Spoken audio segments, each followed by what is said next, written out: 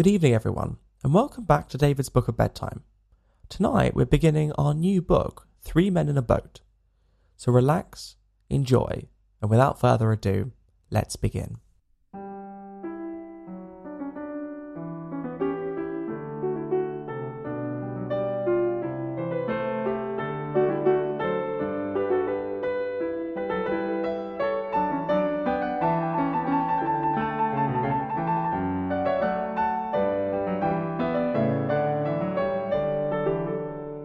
Chapter 1. 3 Invalids, Sufferings of George and Harris, A Victim to 107 Fatal Maladies, Useful Prescriptions, Cure for Liver Complaint in Children. We agree that we are overworked and need rest. A week on the rolling deep? George suggests the river. Montmorency lodges an objection. Original motion carried by majority of 3-1.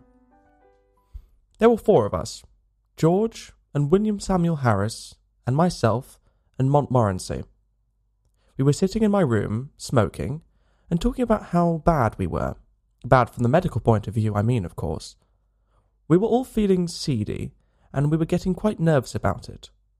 Harris said he felt such extraordinary fits of giddiness come over him at times, that he hardly knew what he was doing.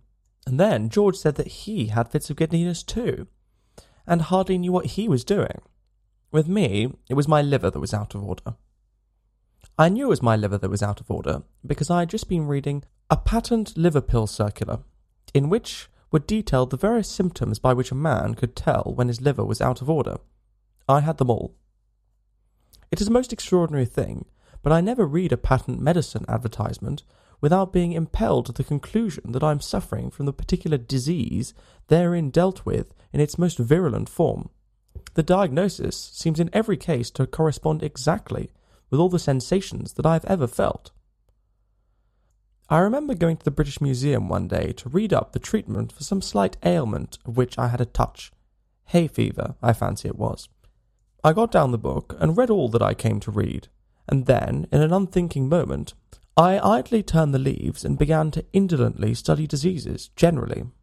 I forget what was the first distemper I plunged into. Some fearful, devastating scourge, I know. And, before I had glanced half down the list of premonitory symptoms, it was borne in upon me that I had fairly got it. I sat for a while, frozen with horror, and then, in the listlessness of despair, I again turned over the pages. I came to typhoid fever, read the symptoms, discovered that I had typhoid fever, must have had it for months without knowing it, wondered what else I had got, turned up St. Vitus dance, found, as I expected, that I had that too, began to get interested in my case and determined to sift it to the bottom, and so started alphabetically. Read up ague and learned that I was sickening for it, and that the acute stage would commence in about another fortnight. Bright's disease, I was relieved to find, I only had in a modified form, and so far as I was concerned, I might live for years. Cholera I had with severe complications, and diphtheria I seemed to have been born with. I plodded conscientiously through the 26 letters, and the only malady I could conclude that I had not got was housemaid's knee. I felt rather hurt about this at first. It seemed somehow to be a sort of slight. Why hadn't I got housemaid's knee? Why this invidious reservation? After a while, however, less grasping feeling prevailed. I reflected that I had every other known malady in the pharmacology, and I grew less selfish, and determined to do without housemaid's knee. Gout, in its most malignant stages, it would appear, had seized me without my being aware of it, and zysmosis I had evidently been suffering with from boyhood. There were no more diseases after zysmosis, so I concluded there was nothing else the matter with me. I sat and pondered, and I thought what an interesting case I must be from a medical point of view. What an acquisition I should be to a class. Students would have no need to walk to the hospitals if they had me. I was a hospitalman myself. All they need do would be to walk round me, and after that take their diploma. Then I wondered how long I had to live. I tried to examine myself. I felt my pulse. I could not at first feel any pulse at all. Then, all of a sudden, it seemed to start off. I pulled out my watch and timed it. I made it 147 to the minute. I tried to feel my heart. I could not feel my heart. It had stopped beating. I have since been induced to come to the opinion that it must have been there all the time, and must have been beating, but I cannot account for it. I patted myself all over my front, from what I call my waist up to my head, and I went a bit round each side and a little way up the back, but I could not feel or hear anything. I tried to look at my tongue. I stuck out as far as ever it would go, and I shut one eye and tried to examine it with the other. I could only see the tip, and the only thing that I could gain from that was to feel more certain than before that I had scarlet fever. I had walked into that reading room a happy, healthy man. I crawled out a decrepit wreck. I went to my medical man. He's an old chum of mine, and feels my pulse, and looks at my tongue, and talks about the weather, all for nothing, when I fancy I am ill. So I thought I would do him a good turn by going to him now. What a doctor wants, I said, is practice. He shall have me. He will get more practice out of me than out of 1,700 of your ordinary, commonplace patients, with only 1 or 2 diseases each. So I went straight up and saw him, and he said, "Well, what's the matter with you?" I said, "I will not take up your time, dear boy, with telling you what is the matter with me. Life is brief, and you may pass away before I have finished, but I will tell you what is not the matter with me. I have not got housemaid's knee. Why I have not got housemaid's knee I cannot tell you, but the fact remains that I have not got it. Everything else, however, I have got." And I told him how I came to discover it all. He then opened me and looked me down and clutched hold of my wrist, and then he hit me over the chest when I wasn't expecting, a cowardly thing to do, I call it, and immediately after butted me with the side of his head. After that, he sat down and wrote out a prescription, and folded it up and gave it to me. I put it in my pocket and went out. I did not open it. I took it to the nearest chemist's and handed it in. The man read it and then handed it back. He said he didn't keep it. I said, "You are a chemist." He said, "I am a chemist. If I was a cooperative stores and a family hotel combined, I might be able to oblige you. Being only a chemist hampers me." I read the prescription. It ran, 1 pound beefsteak with 1 pint bitter beer every 6 hours, 1 10-mile walk every morning, 1 bed at 11 sharp every night. And don't stuff up your head with things you don't understand.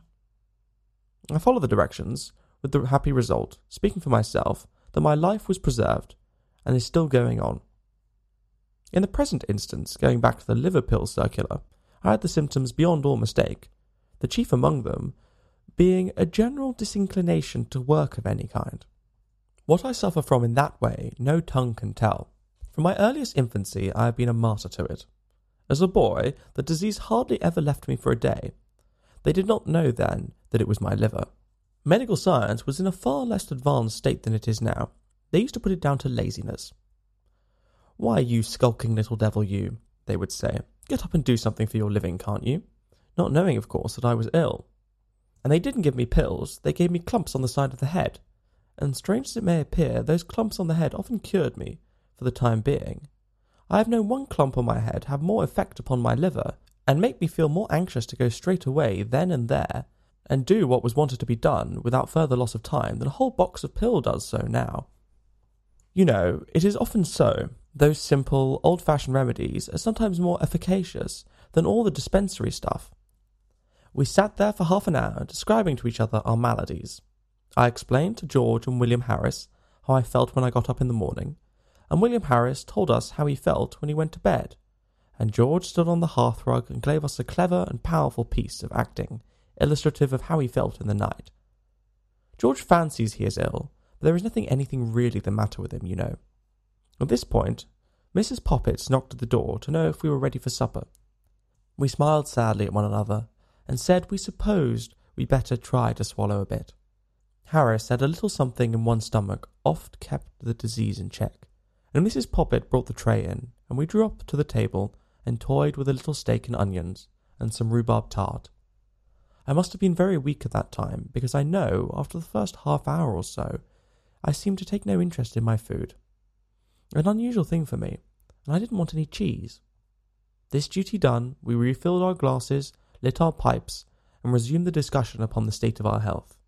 What it was that was actually the matter with us, we none of us could be sure of, but the unanimous opinion was that whatever it was, it had been brought off by overwork. "What we want is rest," said Harris. "Rest and a complete change," said George. "The overstrain upon our brains produced a general depression throughout the system. Change of scene and absence of the necessity for thought will restore the mental equilibrium."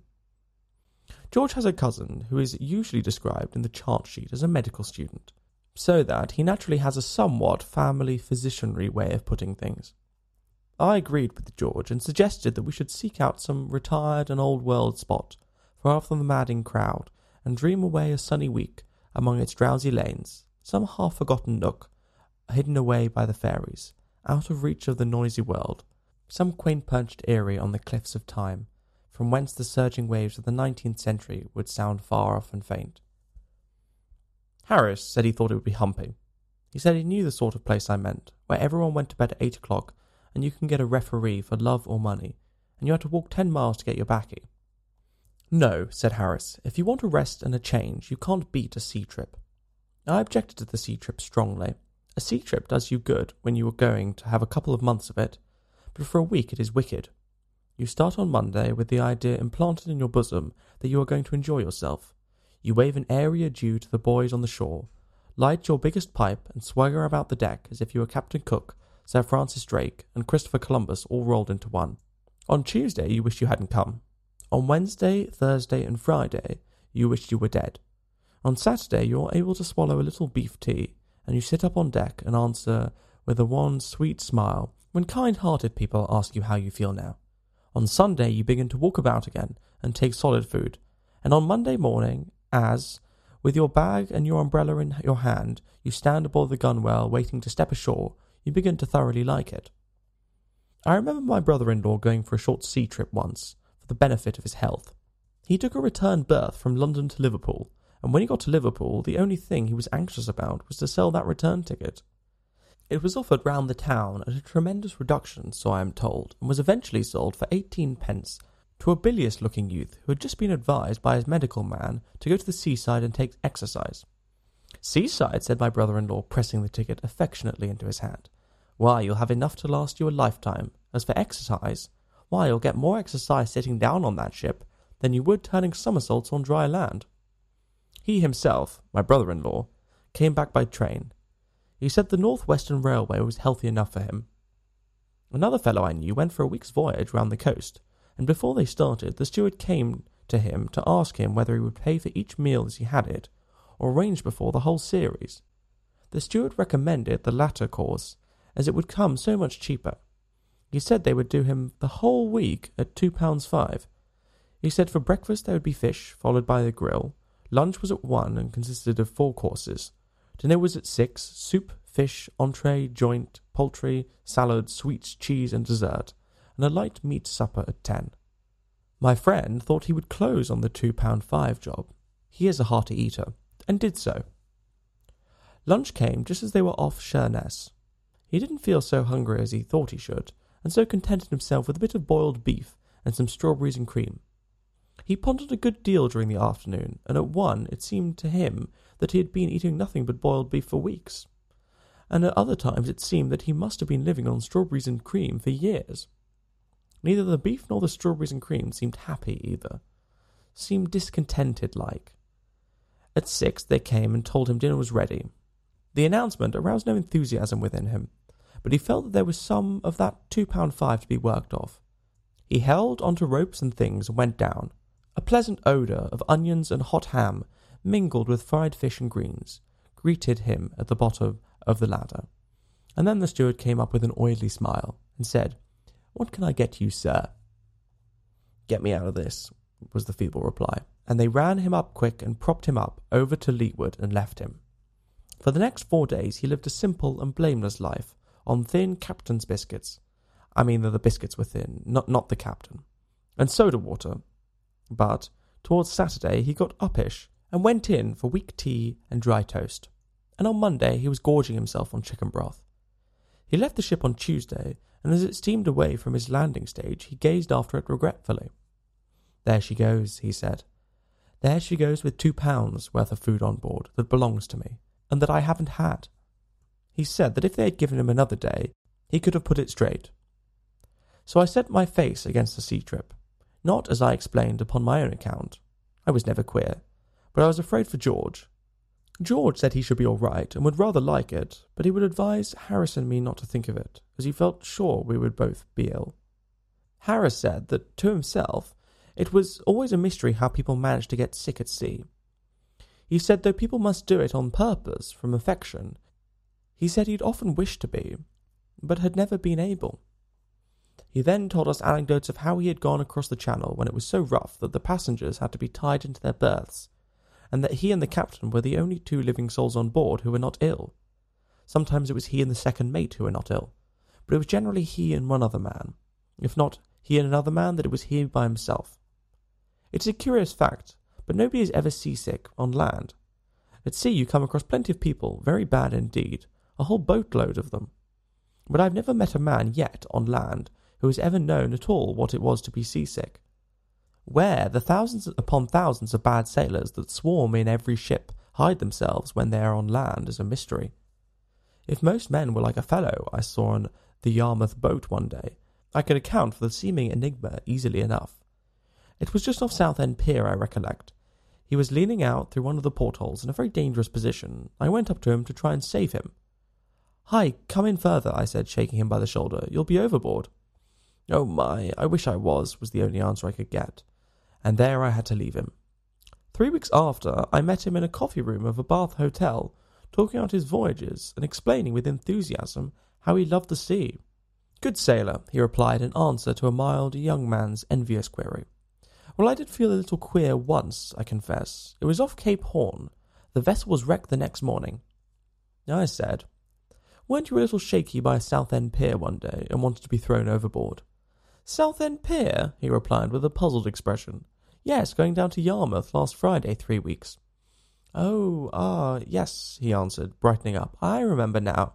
I did have a headache that afternoon. It was the pickles, you know. They were the most disgraceful pickles I ever tasted in a respectable boat. Did you have any?" For myself, I have discovered an excellent preventative against seasickness. In balancing myself, you stand at the centre of the deck, and, as the ship heaves and pitches, you move your body about, as so to keep it always straight. When the front of the ship rises, you lean forward till the deck almost touches your nose, and when its back end gets up, you lean backwards. This is all very well for an hour or two, but you can't balance yourself for a week. George said, "Let's go up the river." He said we should have fresh air, exercise, and quiet. The constant change of scene would occupy our minds, including what there was of Harris's, and the hard work would give us a good appetite and make us sleep well. Harris said that he didn't think George ought to do anything that would have a tendency to make him sleepier than he already was, as it might be dangerous. He said he didn't well understand how George was going to sleep any more than he did now, seeing as there was only 24 hours in each day, summer and winter alike, but thought that if he did sleep any more, he might as well be dead, and so save his board and lodging. Harris said, however, that the river would suit him to a T. I don't know what a tea is, except a 6-penny one, which includes bread and butter and cake ad lib. That is cheap at the price, if you hadn't had any dinner. It seems to suit everybody, however, which is greatly to its credit. It suited me to a T too, and Harris and I both said it was a good idea of George's, and we said it in a tone that seemed to somehow imply that we were surprised that George should have come out so sensible. The only one who was not struck with the suggestion was Montmorency. He never did care for the river, did Montmorency. "It's all very well for you fellows," he says. "You like it, but I don't. There's nothing for me to do. Scenery is not in my line, and I don't smoke. If I see a rat, you won't stop, and if I go to sleep, you'll get fooling around with the boat and slop me overboard. If you ask me, I call the whole thing bally foolishness." We were 3-1, however, and the motion was carried. Well, there we go. That was the first chapter of 3 Men in a Boat. Thank you all so much for listening. If you enjoyed this episode, consider sharing with a friend, or even leaving a review on Apple Podcasts. But for now, have a wonderful evening, get some very well-deserved rest, and see you tomorrow for the continuation of our story.